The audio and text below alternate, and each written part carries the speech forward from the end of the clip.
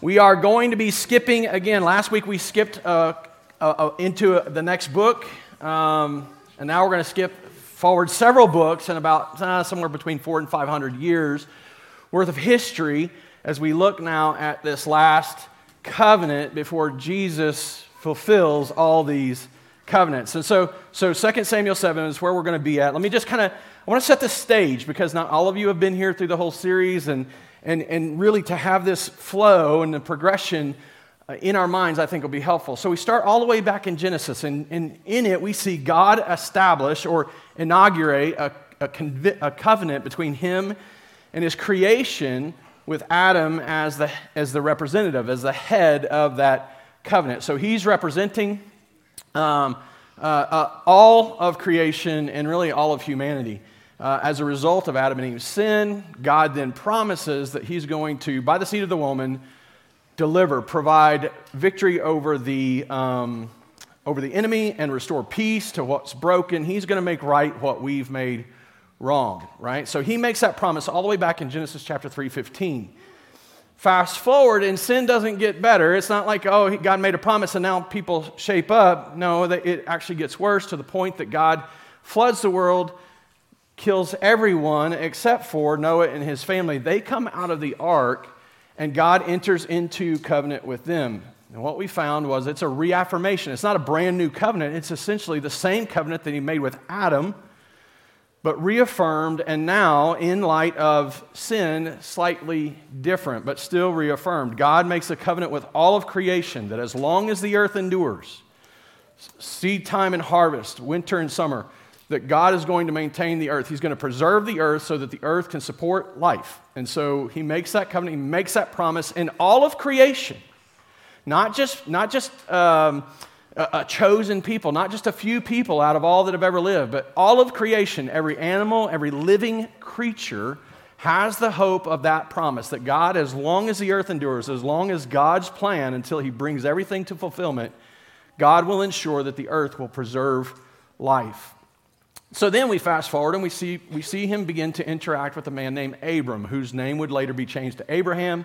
And as He makes this covenant, He promises Abraham children, offspring, as many as the stars in the sky. At one point He uses the illustration. Another time the sand on the seashore. And so He promises him children. He promises him land to live in. He promises him blessing, so much blessing that He's going to expect Abraham to be a blessing to others. In fact, He's going to hold him accountable to it. Now, to this point, we think, oh man, this is not going so good because Adam, the first covenant partner, he's not really faithful in the covenant, and so the covenant seems to fall apart. Noah's not faithful in the covenant. As soon as he comes out of the ark and he makes the covenant, then pretty soon he's drunk in a tent, and his sons are looking at him naked, or at least one of them is, and now he's going out and talking about it, and his sin then it brings curse, and so brings a curse. Then we come to Abraham, and Abraham is counted righteous based on faith, but his faith isn't really that strong in the beginning. Like he's stumbling and messing up and having problems, but God deals with Abraham in a different way, in that He says, look, Abraham, I'm going to ensure this covenant by myself. I'm going to ensure this covenant is upheld. And so when the covenant is established, He puts Abraham to sleep. God Himself walks between the animals that are laid out to represent the blood of that covenant, and He takes it upon Himself. And so we see that happen, and it seems that, at least in the story of Abraham, that things are going to work out a little better. Abraham actually, by the end of his life, is unwilling even to withhold the child of promise, which was Isaac. And God says, sacrifice this child, and Abraham's like, okay. And he goes to do it. And God tells him on the mountain, because you've not withheld from me, I'm not going to withhold from you. I will provide. And so he's looking forward to the future of another son that will be provided, already beginning to push us to look into the future of a promised son, a promised offspring that God is going to ensure comes to be. And from there, we jumped from Abraham then to Moses and Israel. And these were descendants of Abraham. They were people who were born of this line. So they were inheritors. They were beneficiaries of the covenant with Abraham. They were going to have a land to live in. They were going to have the blessings of God. They were going to have these things, not because of who Israel was in and of themselves, but because God promised Abraham he would do this. So as they're enjoying the blessings of God, they're led into Egypt, which leads them to slavery, 400 years or so. And then under that slavery, they begin to be oppressed. I guess in any slavery, you're probably oppressed. They're feeling the weight of it. They're crying out to God, and God delivers them through Moses. And these people who were already in covenant with God are set aside to enjoy a distinct and separate covenant from God. And he meets them at Mount Sinai, and we studied this over the last couple of weeks. He meets them at Mount Sinai and enters into covenant with them and tells them, if you will do these things, if you will be my people, I will be your God. If you will obey my commands, if you will do the things that I call you to do in this covenant, I will be your God. You will be my treasured possession. You will be blessed. You will know me. I will set you apart from all other nations, and I will treat you as a royal priesthood. And so anyway, there's this covenant that he makes with them, a law that he gives them, and it sounds great. But they don't even make it out of the first generation before they break the covenant. Over and over and over, we see these covenant partners of God. We see them failing. So we end, the Pentateuch, the first 5 books of the Bible end, and there is a promise of deliverance. There's a promise of one to come defeat the enemy, a promise of one who's going to bring rest, a promise of one who's going to bring blessing, a promise of one who's going to make right what we've made wrong. But every covenant head, every covenant leader, all of the covenant people continue to fail. And we're left waiting. We're left wanting. And even the generation of Israelites that go into the land and take the land, even they failed. And so we have the book of Judges that follows Deuteronomy. So we have Exodus into Leviticus. Numbers is the book that tells us about them getting up and leaving Sinai and going towards the promised land, and it tells us how the first generation refused to go in and take the land as God had directed them to. Numbers, Deuteronomy. So we get to Exodus, Leviticus, Numbers, Deuteronomy. So we get to Deuteronomy, and the people are wandering in the wilderness for 40 years, and at the very end of the book, they are staged at the river. They are ready to take the land. And we're left there wondering, will they take the land? And the next book, Joshua, tells us the story of how God uses Joshua, another covenant representative, kind of another Moses. Moses' replacement after his death. And Joshua leads them in, and it looks like everything's going to work out great. But they denied the covenant. They entered into covenants with people in the land. They didn't do all that God had told them to do. And pretty soon we have the book of Judges tell us over and over and over about the failures of God's covenant people. And they're led into captivity, and he delivers them with judges, and he rules them with judges. And that brings us then to Samuel. Samuel is the last judge of Israel. He serves as a prophet. He serves as a priest in many ways, but he is a judge. He is there to lead and tell Israel what God would have them to do. And the people come to him and say, Samuel, we want a king. Now, God has established a people. He has established a law. He has set himself up as king. And these people, they want a king like every other nation has.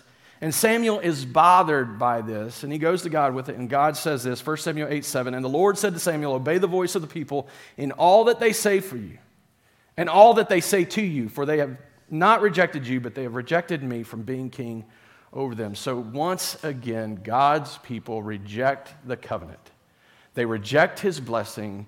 They fail in their expectation. They are not faithful to the covenant. They are not a people who would walk with God. And so the people pick Saul. God allows it. Saul turns out not to be a great king. Maybe politically he was a great king. There was things that he did and things that he accomplished and battles that he won. But Saul was not faithful to God. He did not represent or reflect God's character among the people. And eventually he would turn away from God's leading, God's speaking, and would turn to witchcraft, to a necromancer, that he would seek the knowledge of the dead. of the wicked instead of God. Seems that this king that these people have picked has only led them to greater trouble. But God still has a plan. Over and over, we've come to this place, and I've wanted you to see this, and I continue to say it, and I hope it'll be where we land at the end of this sermon today. Over and over and over, generation after generation, even moment by moment, circumstance by circumstance in your own life, God looks for you to trust Him. We see the failure over and over and over and over. We see that this is not where these people are not able to do this. They are failing at every turn. Well, we're going to come to a covenant today, the final covenant in the Old Testament before God is going to finally fulfill all that He's promised to do. It's so important that we see this covenant that He makes with David. So we're going to pick it up in 2 Samuel chapter 7, verse 1. We're going to read a few verses, we'll pray, and then we're going to kind of get ourselves into where things are at and see God work. So let's read 2 Samuel beginning in chapter 7, verse 1. Now, when the king lived in his house, that's David, when the king lived in his house and the Lord had given him rest from all his surrounding enemies, the king said to Nathan the prophet, "See, now I dwell in a house of cedar, but the ark of God dwells in a tent." And Nathan said to the king, "Go, do all that is in your heart, for the Lord is with you." But that same night, the word of the Lord came to Nathan. "Go and tell my servant David, thus says the Lord, would you build me a house to dwell in? I have not lived in a house since the day I brought you up out of Israel from Egypt to this day, but I have been moving about in a tent for my dwelling. In all places where I have moved, where with all the people of Israel, did I speak a word with any of the judges of Israel, whom I commanded to shepherd my people Israel, saying, why have you not built me a house of cedar?" Let's just stop and pray and take a moment and consider that. Father, help us now, I pray. This is your word. And I know there's plenty of things I'll say and things that I will point out, but God, if your Spirit is not with us today, I am reminded more than ever in this sermon that there is nothing I can do in and of myself to do anything for you. So, Father, would you work? Would you move by the power of your hand and by the power of your Spirit? Will you move upon us and keep building your house? I pray in Jesus' name, amen. So God had built David. He'd made David what he was, and now David wants to build God a house, right? He wants to build for God. He wants to do something for God. We all kind of understand that, right? Like, who doesn't have some sense of what that is? Look at what God's done for me. I want to give my life to Him. I want to do all these things for Him. I want my life to count for Him. We try to go and do big, noble things in God's name. Who doesn't have some sense of what David's dealing with? He's arrived. There's peace. He's got a palace he's living in. It says that He'd given him rest from all his surrounding enemies. David, in a sense, has arrived. Right? Life is pretty good. Kicked back in his palace, enjoying the easy life. And he gets to thinking, wow, man, I've got it pretty good here. Nathan was his prophet, a prophet that worked closely with him. Nathan, you know what? I want to build a house for God. Look at what God's done for me. I want to do this thing. And Nathan's like, hey, that's a pretty good idea. You do it. God's with you. And so as we're about to get into this, I don't want us to just get down on David because he wants to do a good thing for God, right?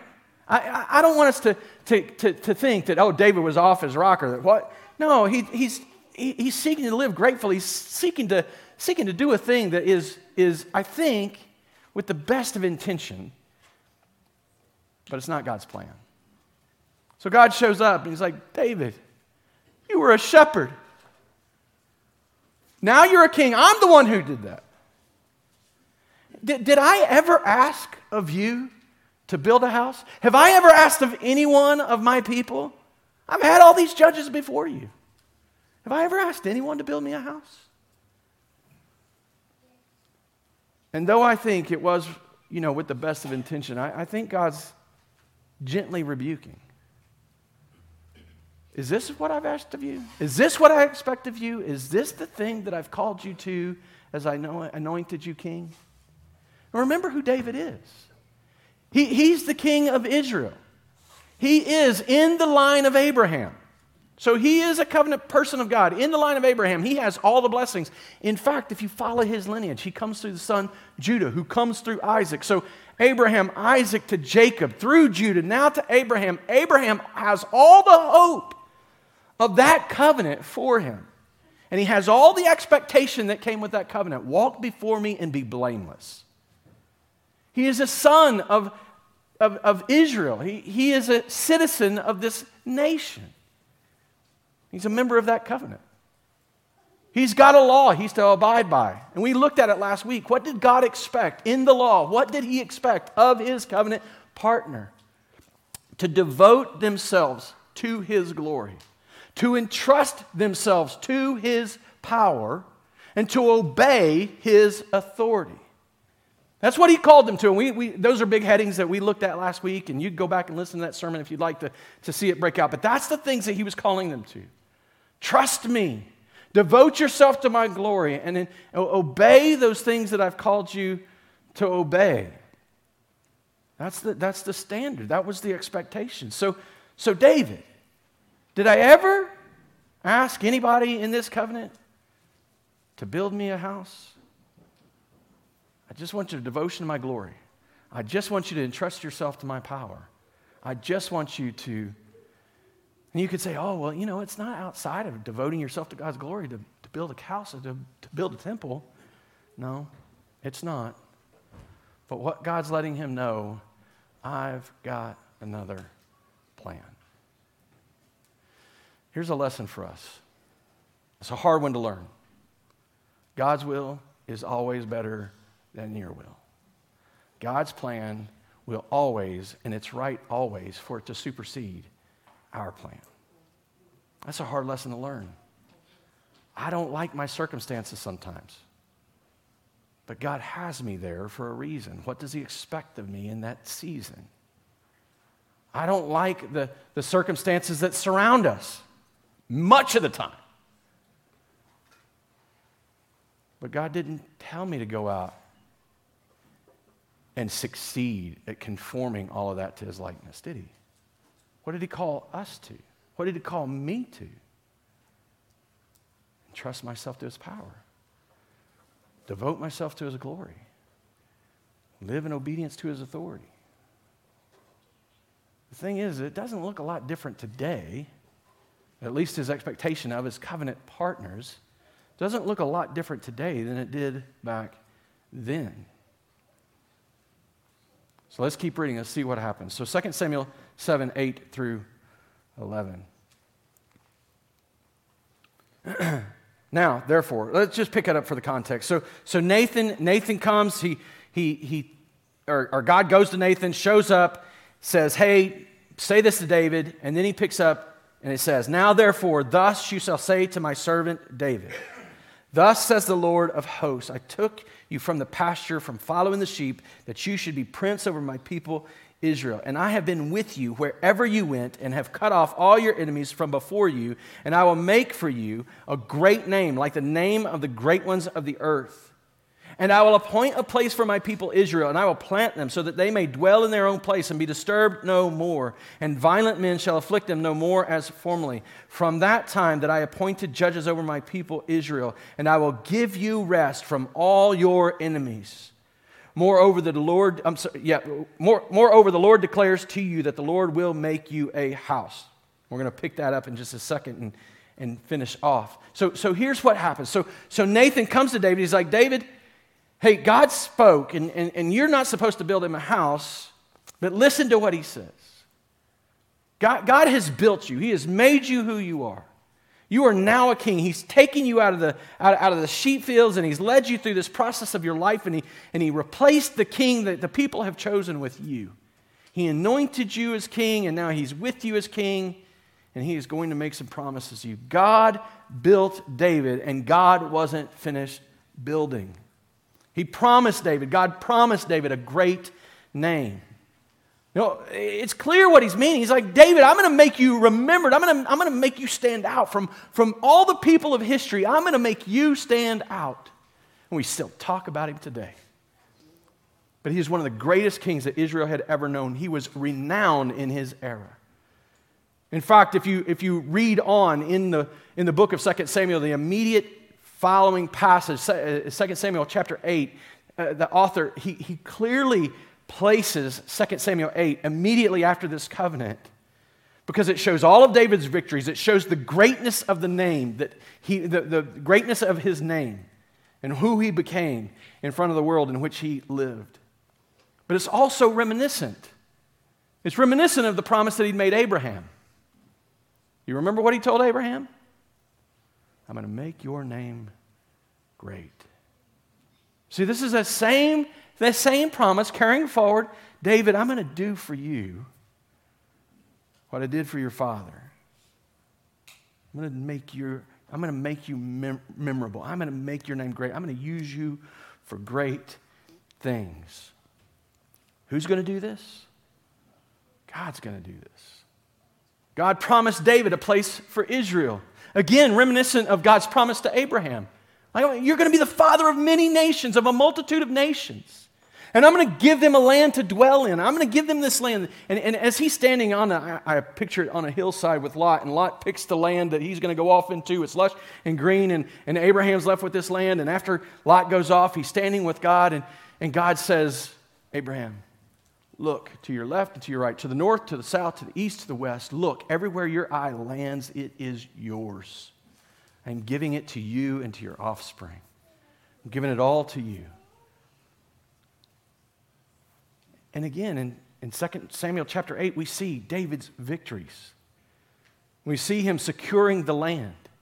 But as the chapter opened, we're reminded that here is David, and he is given rest from all his surrounding enemies. As the representative of Israel, as God's representative before this people, as the king of these people, God is saying, through you, I'm going to secure this nation. So it's reminiscent of Abraham. It's reminiscent of Israel. He had repeated that promise to them. And he also promises them rest from his enemies. We've seen that. We've read it. You can see it in 2 Samuel chapter 8 again. Victory after victory after victory. And then it comes to the very end of verse 11. And God says, I'm going to build you a house. And there's a play on the word there, right? So David, in his mind, as he's saying, hey, let's build God a house, he's thinking a temple, like his palace, something grand, and this big grand gesture to set out for God to say, look, this is the house in which our God dwells and stays. And God's like, David, I don't need you to build me a house. But for me to do my work, I'm going to build you one. For me to complete the work I've started, I'm going to build you one. And when God's talking about a house, he's talking about a dynasty, a lineage, a line of promised sons. And God would do for David something much greater than David could ever do for God or for himself. And as the story unfolds, what we're going to see that God intends to do is fulfill every covenant promise he's made all the way back to Genesis. David had no idea of what God was capable of. Probably isn't even fully fathoming what God is intending, even as he's hearing the words. He keeps going. Pick it up in verse 12. So God says, I'm going to build you a house. And in verse 12, when your days are fulfilled and you lie down with your fathers, I will raise up for your offspring after you, who shall come from your body, and I will establish his kingdom. He shall build a house for my name, and I will establish the throne of his kingdom forever. I will be to him a father, and he shall be to me a son. When he commits iniquity, I will discipline him with the rod of men, with the stripes of the sons of men, but my steadfast love will not depart from him, as I took it from Saul, whom I put away from before you. And your house and your kingdom shall be made sure forever before me. Your throne shall be established forever. In accordance with all these words and in accordance with all this vision, Nathan spoke to David. So God bound himself in covenant to David. That in the same way that God had made David who he was, God would build his own eternal house through David's son. God bound himself in covenant to David, that in the same way that God had made David who he was, God would build his own eternal house through David's son. God wasn't doing a work that would only last just a few years. He was doing something that would be eternal, that would last forever through his promised son. Now, this was a covenant. This is clearly God making promises and entering into a binding agreement and a binding relationship. As you remember, that's the way we've been defining covenant. And even though the word isn't used in this passage, even though the word's not there and there's no clear ceremony being laid out like the one with Abraham cutting the animals and God walking through them, or the Israelites standing before the mountain and God speaking from the mountain, and Moses and people from the tribes of Israel sacrificing these bulls and the blood being poured into the altar that he built, and some sprinkled on the altar and some sprinkled on the people. Even though there's not a ceremony here, the scriptures clearly present this as a covenant agreement, a covenant relationship. And we see it in places like Psalm 89, 3 through 4. You have said, I have made a covenant with my chosen one. I have sworn to David, my servant. I will establish your offspring forever and build your throne for all generations. Selah. I have made a covenant, God has said, with my chosen one, God has said. Who is that? That my servant David is who it is. And though it's often said to be an unconditional covenant in which God is going to ensure it's going to be carried out, the scriptures also demonstrate that there is strong condition with it. In Psalm 132, verses 11 through 12, the Lord swore to David a sure oath from which he will not turn back. He is going to ensure this covenant is fulfilled. One of the sons of your body I will set on your throne. If your sons keep my covenant, you hear that? Very reminiscent of the conditional stages or steps or conditional requirements that he put on Israel. If your sons keep my covenant and my testimonies that I shall teach them, their sons also forever shall sit on your throne. So God comes to David, who's got a good idea. Hey, you know what? I've got it pretty easy now. Let's build a house. And God says, I'm not done with you. You haven't arrived, David. This plan that you've devised, although maybe with the best of intentions, it's just because you don't know all that I intend to do. You can't see my plan from start to finish. I'm going to build a house for you. In fact, your house that I'm building through your sons is going to be an eternal house for me. God bound himself in covenant to David that in the same way that God had made David who he was, God would build his own eternal house through David's son. So God promised David a son who would build that house. We see that at the end of at the end of verse 11. I'm going to build you a house, and immediately picking up in verse 12, when your days are fulfilled, after you're done, after you're dead, when you've got no power left to do, and you lie down with your fathers, I will raise up your offspring after you, who shall come from your body. I will establish his kingdom. He shall build a house for my name, and I will establish the throne of his kingdom forever. God promised David a son who would build God's house. Now, immediately, obviously, if you have any familiarity with the scripture, you're thinking, well, that's Solomon.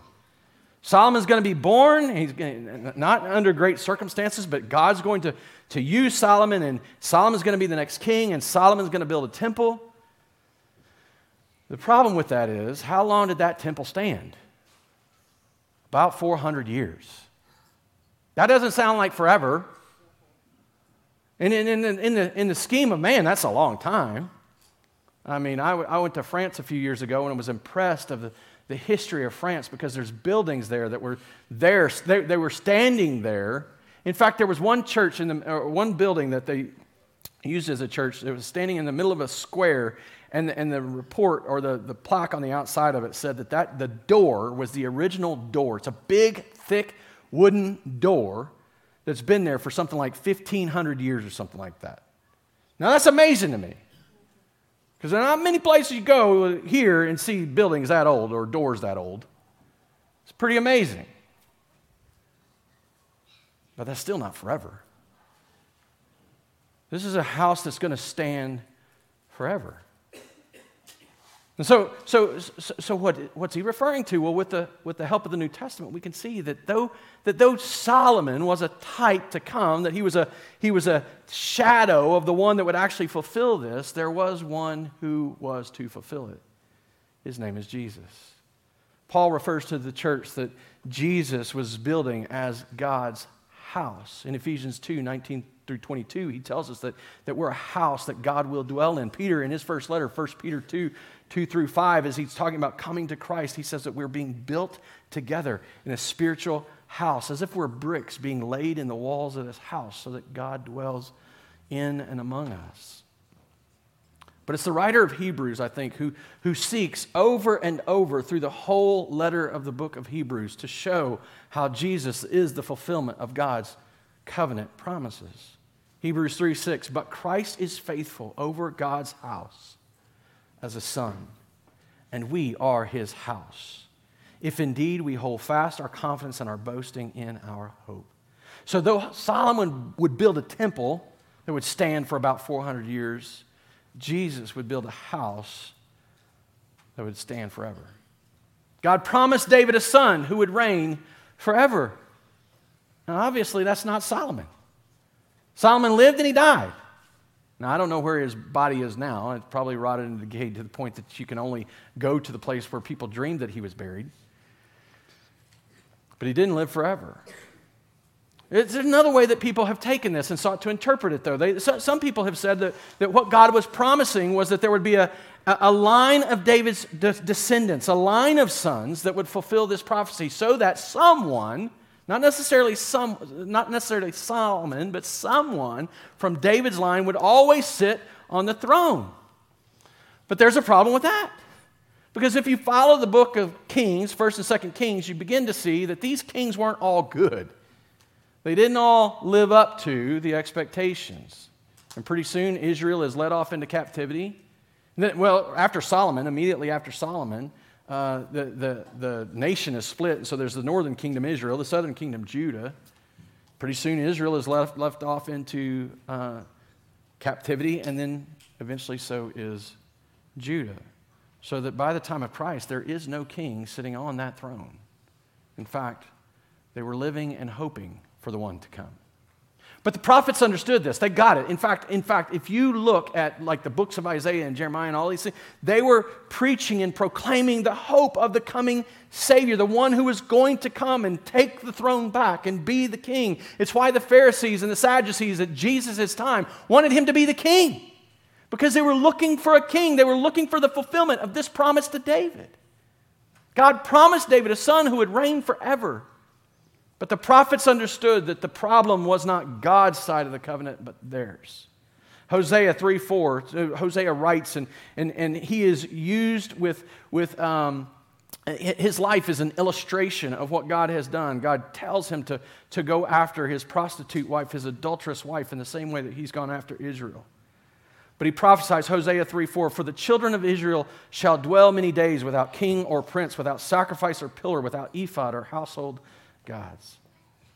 They are going to live without any of the things that God had promised them because of their sin.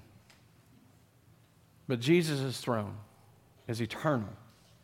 Again, the author of Hebrews writes, Hebrews 1:8, but of the Son he says, your throne, O God, your throne, O God, just even that the tying together this. So the Son, in Hebrews 1, he's setting Jesus out as the Son. He comes down, the Son, he says, your throne, O God. This is a divine Son. Your throne, O God, is forever and ever. The scepter of uprightness is the scepter of your kingdom. God promised David a son who would reign forever, and in Jesus Christ, he provided it. God promised David a son who would be a son to God. And again, we could look at Solomon and we could look at the other kings and we could see that in a sense there was a way in which God would treat them as sons. He certainly did with Solomon. He disciplined him, is exactly what the word says here. When he commits iniquity, I'm going to discipline him. I'm going to bring the stripes, and he's going to use the external forces of the world to do it. Though not a biological son in that sense, God did treat Solomon as a son, and he disciplined him as he sinned. In fact, you can read about it in 1 Kings 11. God raised up adversaries against him, 2 different adversaries specifically, to bring punishment and discipline to him.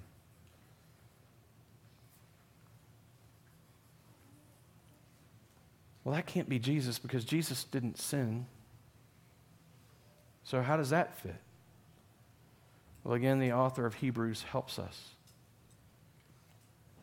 Without admitting that there was any sin in Jesus, without laying any blame on him, the author of Hebrews writes in chapter 5, verse 8 through 9, although he was a son, he learned obedience through what he suffered. And being made perfect, he became the source of eternal salvation to all who obey him. He was the son, and he learned obedience through what he suffered. Jesus never sinned. He didn't need to be repentant in any way. But as he grew, he was still disciplined, and he still faced hardship, and he still faced difficulty, and he still suffered. And that suffering led to perfection. Not perfection in the sense of sinlessness, that's the wrong definition of the word, but perfection in completion. See, Jesus could only say he was the Messiah if he would eventually and ultimately, the word has escaped my mind, sorry, resist sin to the point of death. None of us have done that. We would all rather live in this life than resist sin to the point of death. But Jesus faced temptation of every kind and never sinned, to the point that he died unwilling to not devote himself to his Father's glory, to not live obedient to his Father's authority, and to not entrust himself to his Father's will. God affirmed Jesus, who was born of David, was his son. And he did it repeatedly. At the baptism, he says, "This is my son with whom I'm well pleased." At the transfiguration on the mountain, he says of Jesus, he speaks from the cloud and he says of Jesus, "This is my son. Listen to him." And he gives authority in that, right? Like it's listen to him. I'm pleased with him. He's all I want him to be. And listen to him. He has my authority. This is what the kings were to do. They were to represent and reflect God. They were to exercise his authority and mediate between God and his people. And time again, the kings of Israel failed. And as we come to the end of the Old Testament, we're left with these promises. What are we going to do with all these promises? God has promised an offspring that will defeat our enemy, that will restore peace, that will right what we've wronged. He's promised an offspring through whom all nations will be blessed. He's promised an offspring that will sit on an eternal throne. And to that point, no one had faithfully lived in those covenants. But David heard these promises, and he believed one would come. And he responds as we all should. Then, verse 18, then King David went in and sat before the Lord and said, so he hears what God has to say. Hey, I want to build a house. No, you're not building a house. I'm going to build you a house. And he takes that correction and that redirection. He goes in and sat before the Lord and said, who am I, O Lord God? What is my house that you have brought me thus far? And yet this was a small thing in your eyes. O Lord God, you have spoken also of your servant's house for a great while to come. And this is instruction for mankind, O Lord God. Now, David doesn't know exactly what God's going to do, but he recognizes that this isn't just a promise for his household. That this is for everyone, for all mankind to hear and to know and to be instructed by. God is going to do this massive and eternal work that's going to be influential and helpful to every person. And what more can David say to you? For you know your servant, O Lord God. Because of your promise and according to your own heart, you've brought about all the greatness to make your servant know it. Even knowing it, even having revelation, even having understanding. I'm blessed by it. Therefore you are great, O Lord God, for there is none like you, and there is no God beside you, according to all that we have heard with our ears. And who is like your people Israel, and the one nation on earth whom God went to redeem to be his people, making himself a name and doing for them great and awesome things by driving out before your people, whom you redeemed for yourself from Egypt, a nation and its gods. And you established for yourself your people Israel to be your people forever. And you, O Lord, became their God. And now, O Lord God, confirm forever that the word that you have spoken concerning your servant and concerning his house, and do as you have spoken. And your name will be magnified forever. You just think about this. God has made this covenant. He's entered into this covenant, and no one that he's entered into the covenant has lived up to the expectations. Abraham didn't walk before God and be blameless. He did some things. He got some things right, but all in all, Abraham was only righteous by his faith. Moses and Israel failed over and over and over again and didn't deserve to even be in the land. And the first king that Israel chose failed, and David is going to soon show us that he is going to fail. But God is promising a work that he is going to do, that he is going to establish, that is eternal. And David responds like we all should respond. And your name will be magnified forever, saying, the Lord of hosts is God over Israel, and the house of your servant David will be established before you. For you, O Lord of hosts, the God of Israel, have made this revelation to your servant, saying, I will build you a house. Therefore your servant has found courage to pray this prayer to you. And now, O Lord God, you are God, and your words are true. And you have promised this good thing to your servant. Now, therefore, may it please you to bless the house of your servant, so that it may continue forever before you. For you, O Lord God, have spoken, and with your blessing shall the house of your servant be blessed forever. David responds as we all should, in worship, devoted to God's glory. Isn't that exactly what he expected of his people? It's about God's glory. It's not about making a name for ourselves. It's not about doing something to shine for him or by our own power, our own efforts to point to anyone to us. It's all about his glory. You shall have no other gods before me, right? I'm the only God, and David affirms that. He confirms it right here. And when he hears it, he doesn't get flustered and bothered, at least not so far as we know. He simply goes in and sits with the Lord and prays to him and praises him. He finds courage because God has revealed his plan. He finds courage to pray these things and to praise God in the way he does. He responds in faith. He entrusts himself to his power. Who am I? What would I be if not for you? What hope would I have? What would the future look like if not for these promises? Where would my people be? What would happen to them if you weren't to do this thing?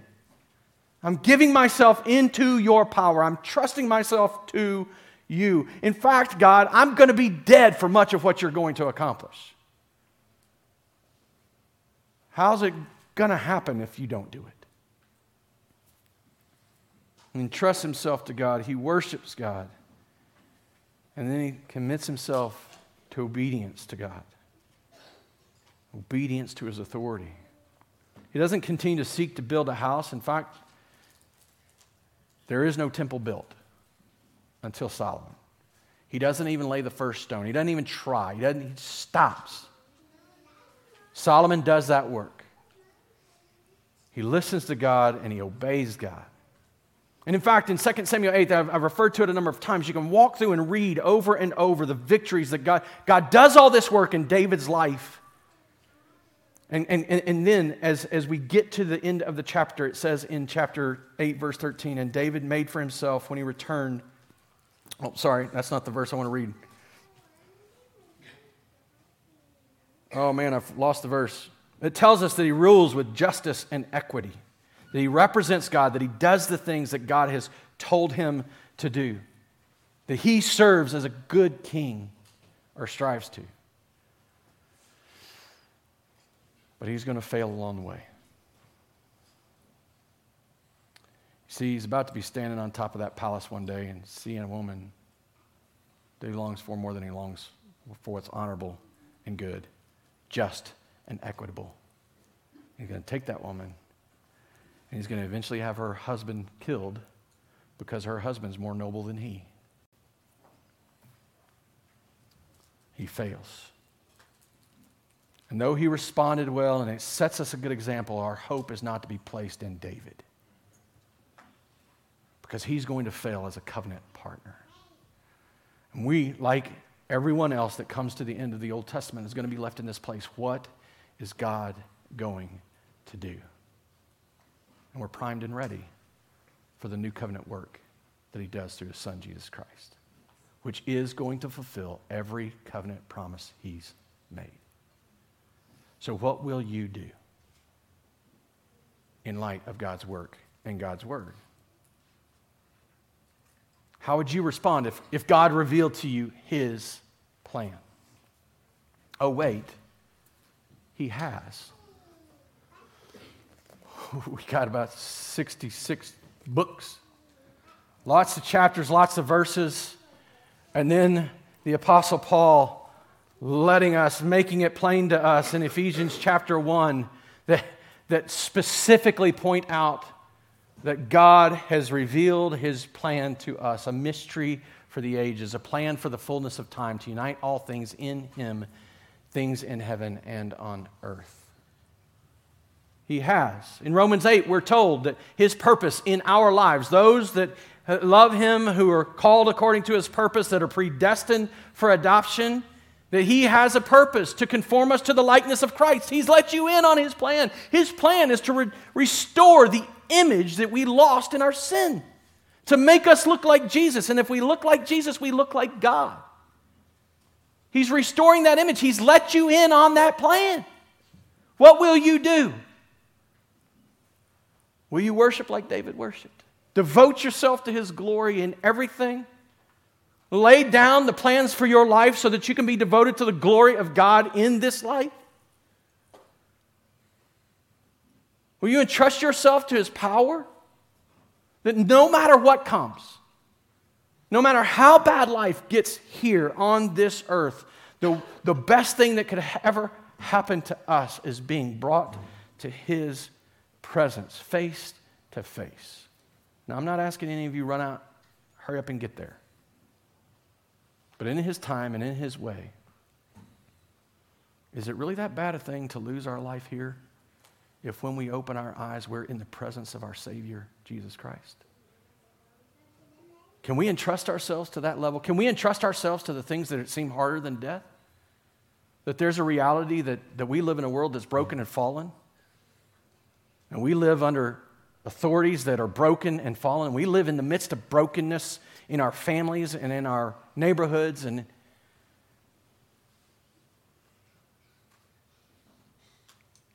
can we exercise that kind of faith in light of what God's revealed to us?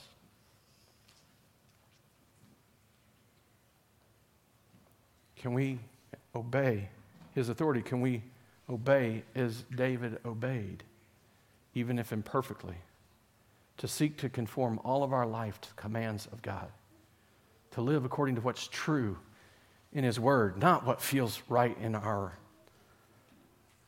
heart. Boy, there's lots of things that feel right in my heart. And when I'm angry, I can guarantee you those things that feel right in my heart aren't right. And when I'm tempted, those things that feel right in my heart aren't right.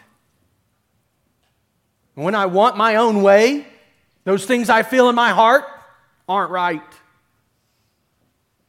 But his word directs us. Can we obey, knowing that he's got a plan for the fullness of time that's uniting all things in him, things in heaven and things on earth, a mystery to be revealed, that both Jews and Gentiles will be brought together as one people, his people forever, a house that Jesus is building that will stand forever.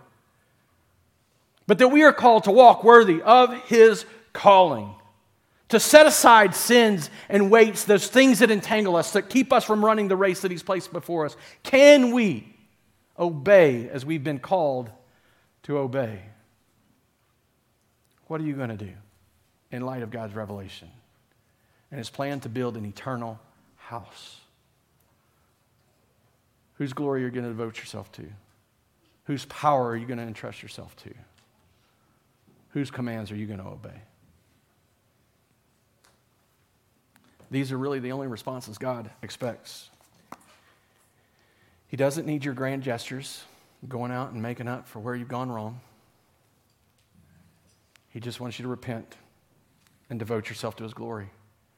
He doesn't need your big works that prove yourself to God, that in some way you think, oh, look, God, look at what I've done for you. He just demands your faith. Trust Him. He doesn't need you to do anything for Him. But He calls you to obedience because He loves you and He knows what's good for you. So let's respond as we should. Let's pray.